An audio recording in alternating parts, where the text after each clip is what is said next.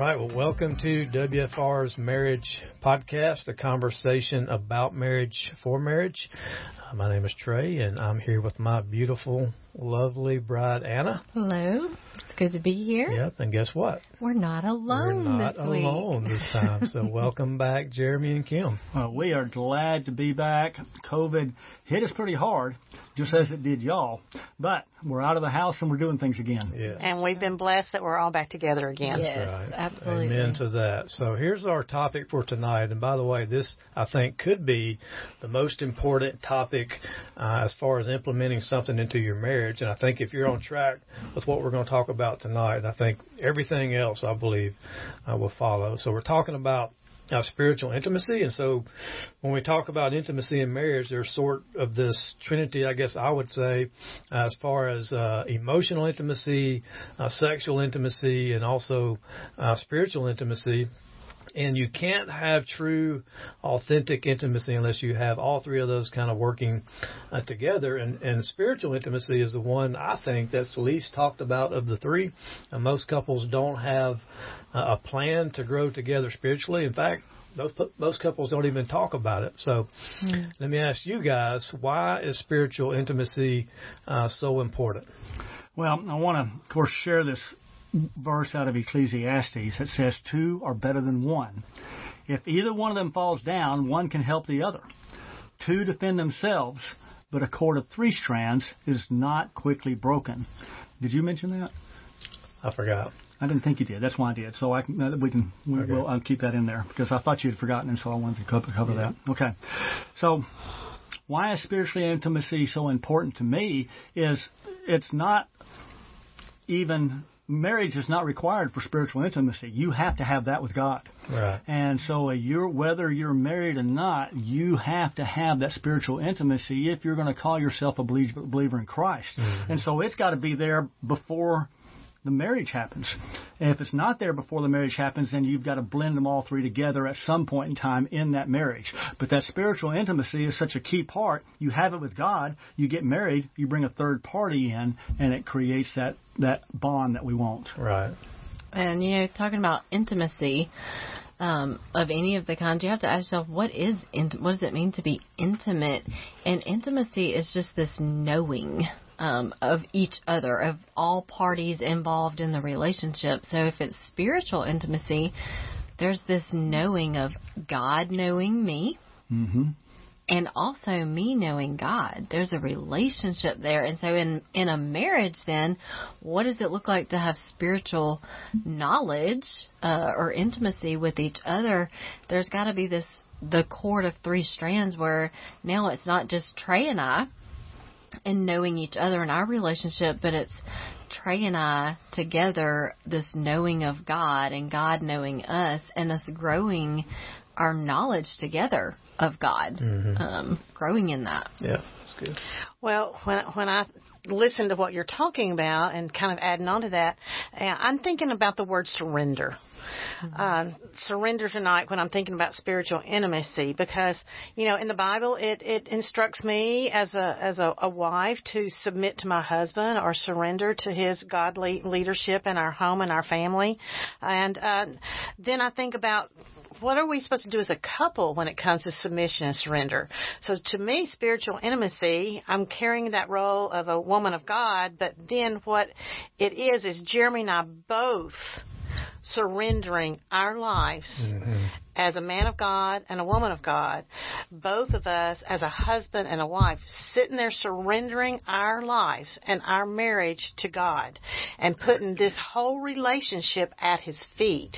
To me, that is a very unique, like Trace said, this concept of spiritual intimacy and living out our marriage according to God's way, God's plan, God's design for marriage, surrendering that to Him. And like you said, not many couples talk about this or think about this. So I'm in total agreement with you, Trey. Yeah, I think so. I think you're right. It's more about your relationship with God. I know in our marriage, when Anna and I have a conflict about anything, it's, if I have spiritual intimacy with God, now it's not my way and it's not Anna's way, it's God's way.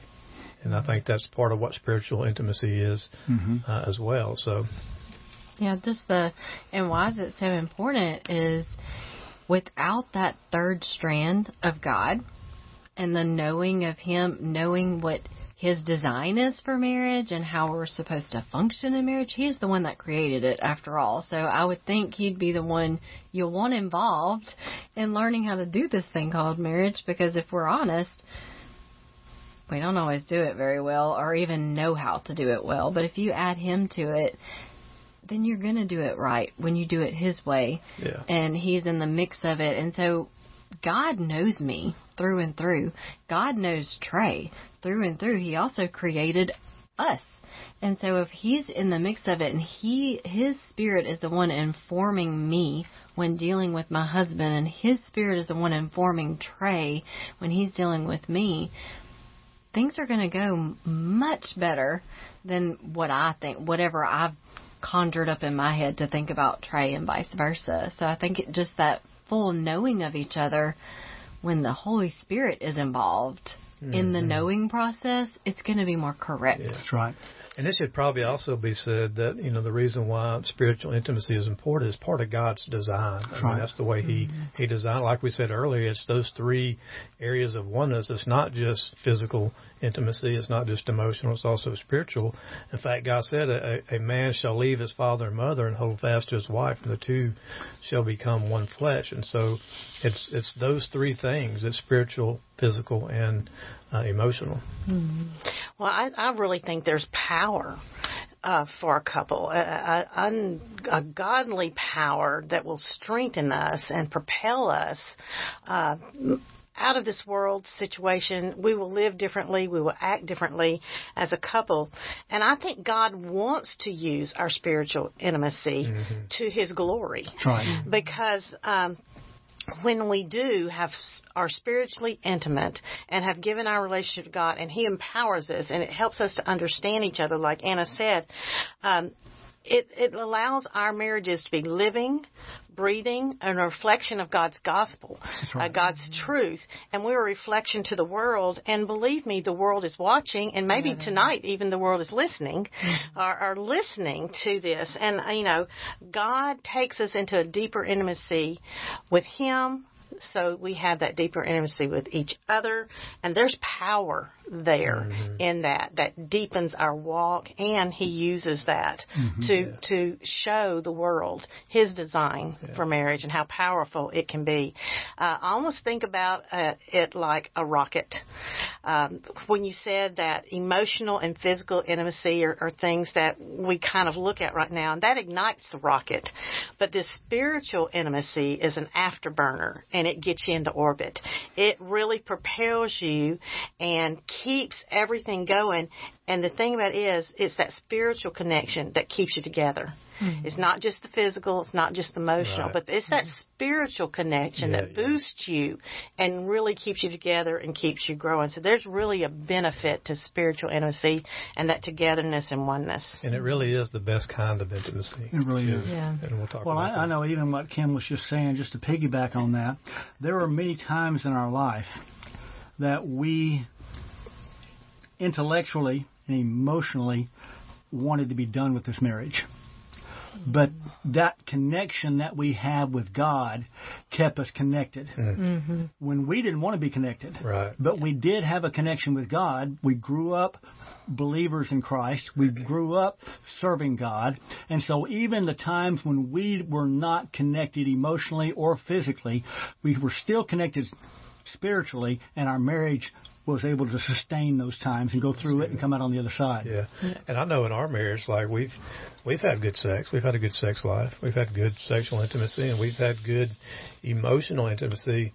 But when we finally grew in our spiritual intimacy, all those other areas became so much better than even we could better ever than what imagine. they were, because they weren't rooted and established and held together by that spiritual aspect of intimacy, which is truly, like, if you think about it, becoming one flesh, what is that? Like, that's big. That entails a lot. So you can picture that physically, when you have sex, you can see, okay, I can physically see that. I get it, sharing my emotions, with someone.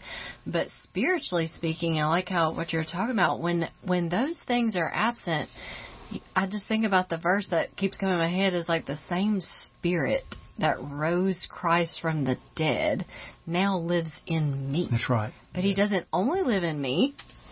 That same Spirit also lives in Trey. And so that Spirit connecting my individual Anna spirit and individual Trey spirit, that's huge. Mm-hmm. That's huge power. It can raise a dead body from the grave. So it can raise a dead marriage. Exactly. Too. And it definitely raised our dead marriage when it was dead. So let me ask you guys this. Where do you start? I mean, what does it look like in a marriage? How do you build a spiritual intimacy into your marriage? Well, I think Kim said it earlier. The first thing is surrender and recognizing that your marriage is not your own. Your marriage is God's. Mm-hmm. And once you do that, once you surrender that, there are physical steps. Like one of the things Kim and I did a few years ago that really gave us a great bonding for a whole year is I read the Bible all the way through to her every morning. I didn't read it the whole thing every morning, but over a year's, wow, you're a speed reader. Over a year's time, I read the whole Bible through, but I read it to her. It was something we did as a couple to help our spiritual intimacy. And so those are tactile, concrete things that you can do that gain and grow that spiritual intimacy. Mm-hmm. Yeah. Well, and also I feel like you have to make a decision to work on yourself too. You've got to really make a commitment that as a woman, I'm going to grow spiritually so I can connect to my husband and grow with him, and we can grow together. But one of the things we do is we connect and we hold hands when we pray, and we pray together and hold hands. There's not a time that I don't think of that somebody says, let's pray, and Jeremy hadn't reached out and grabbed my hand and held my hand. We may be in a good place, we may be in a bad place, but we always hold hands and we pray together, no matter where we are in a season in our walk. And that's very special to me. And sometimes when we're not near each other and we start praying, I'm like, where's my hand? And we each have a hand in this and are helping each other and not letting each other walk alone. So I think about that, holding hands and praying all the time. Yeah, I would say to connect spiritually with each other, you first have to be connected individually to the Holy Spirit and have that relationship. But one of the things, so what does that look like? That looks like reading your Bible, talking to God, getting to know Him individually. And then a lot of times, Trey and I will share something we just found out new about, like, hey, check this out. Or we have times where we read the Bible together. We've set aside time to get to know God better, even together. And I was not trying to do that whole better together thing, but it is better together. Yeah. But just seeking to know God together through prayer, through reading His Word, and sharing just our intimate moments that we have with God. There's been things that I've seen God move in my life while Trey's at work and I'm at work. Things happen, and it's like, hey, guess what God did today? So just sharing, being fully known, and those types of things. Yeah, we probably know how to grow in our relationship with God individually, like me and God, but when we talk about spiritual intimacy in marriage, it's about growing together in God, in Christ, and pursuing God. It's pursuing God more than you pursue each other, and that is spiritual intimacy. And I think also part of spiritual intimacy, and I think this is kind of where it started for you and I, is just feeling safe to reveal who you really are to each other, and trusting that the other person is not going to hurt you with that information. They're going to love you and accept you anyway. And so I think spiritual intimacy helps foster vulnerability and authenticity and return acceptance. Well, another thing is just the accountability as a couple, and accountable to each other, so that, Scripture tells us to spur one another on, encourage one another, and to guide and to help the idle if they're idle to pursue and grow. So I'm just thinking there's just many times that we just have to be accountable to each other and pursue that relationship with Christ and encourage the other one to pursue that relationship and walk with it. And just another thing that just kind of went through my mind just then, I just think so many people don't worship together. Mm-hmm. They don't worship God together and praise God together and know that you are blessed as a couple. And, God put you together. He's poured blessings on you. He's a promise keeper. He's never going to forsake you. So just realizing that you're accountable and just worshiping together and praising God. And we are blessed. We are blessed as a couple and realize that there's blessings being poured down on us by God. Right. Worshiping together, and I could add serving together. Exactly. Oh, wow, yeah. Something that we have grown in, you and I. So let's think about this practically. What does that look like? Practically speaking, what does it look like in a marriage, and maybe even in our own marriages? What does that look like in your marriage? I know you shared some of that as far as reading and praying together, but the next one, it would be serving together. Probably, and Kim and I have had our biggest growth in our marriage in the last 8 years serving in the Re-Engage ministry, because it was something finally that we did together. Right. We both had spiritual lives and spiritual activities before we started working in our Re-Engage program, but this gave us something to do as a couple, and that facilitated so much more growth in us because we were serving God at the same time, in the same activity, doing the same thing. And so it gave us a like-mindedness in the process of doing that. Yeah. And you got to experience, and I'm saying y'all, but and us too, like when you get to experience together when God moves in someone else's life. Exactly. Like we're seeing that happen at the same time, and it naturally, by God's design, builds this unity. Right. Like the spirit of unity, because you're on the same mission. Right. That the great commission that Jesus himself gave us is to go into all the world and seek and save the lost. Like go make disciples of my people. Like bring these people, call them out of the darkness, share the truth with them. And so it is something that builds this bond, because we've seen the creator of the universe change people's lives literally before our eyes, even besides our own lives. So it's really something that builds a bond. And I think so much, you can see it so evident if you've ever been on a mission trip. Usually you go and you link up with a group of people you've never met in your life before. Typically it's 1 week long, but the whole group has the same mission. Right. And it's a spiritual one. We might be dealing with helping physical needs and all these things too, but the ultimate goal is bringing people to Christ.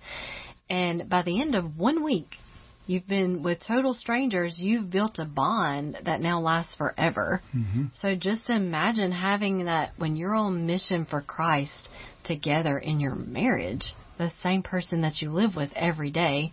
How much more is that bond going to be? So I think serving together is huge, and getting to see God work in other people's lives. Yeah. So far, spiritual intimacy, we talked about it.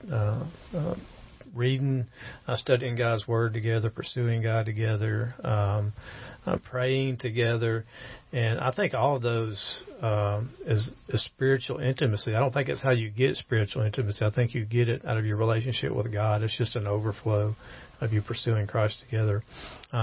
So what keeps us from pursuing spiritual intimacy?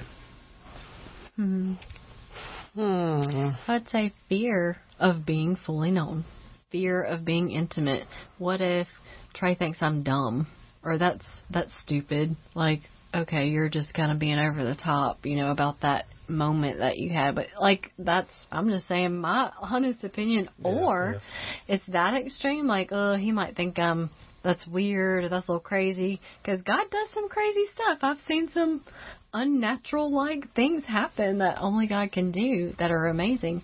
But then there's also the times when I'm struggling spiritually, and this fear of what if he doesn't accept me if he knows this part about me that's not so great to see, and that I'm not on point spiritually, that it could be sinful or headed in a sinful direction. Like, I don't want to show that. And so I think those are things those two for sure can block spiritual intimacy.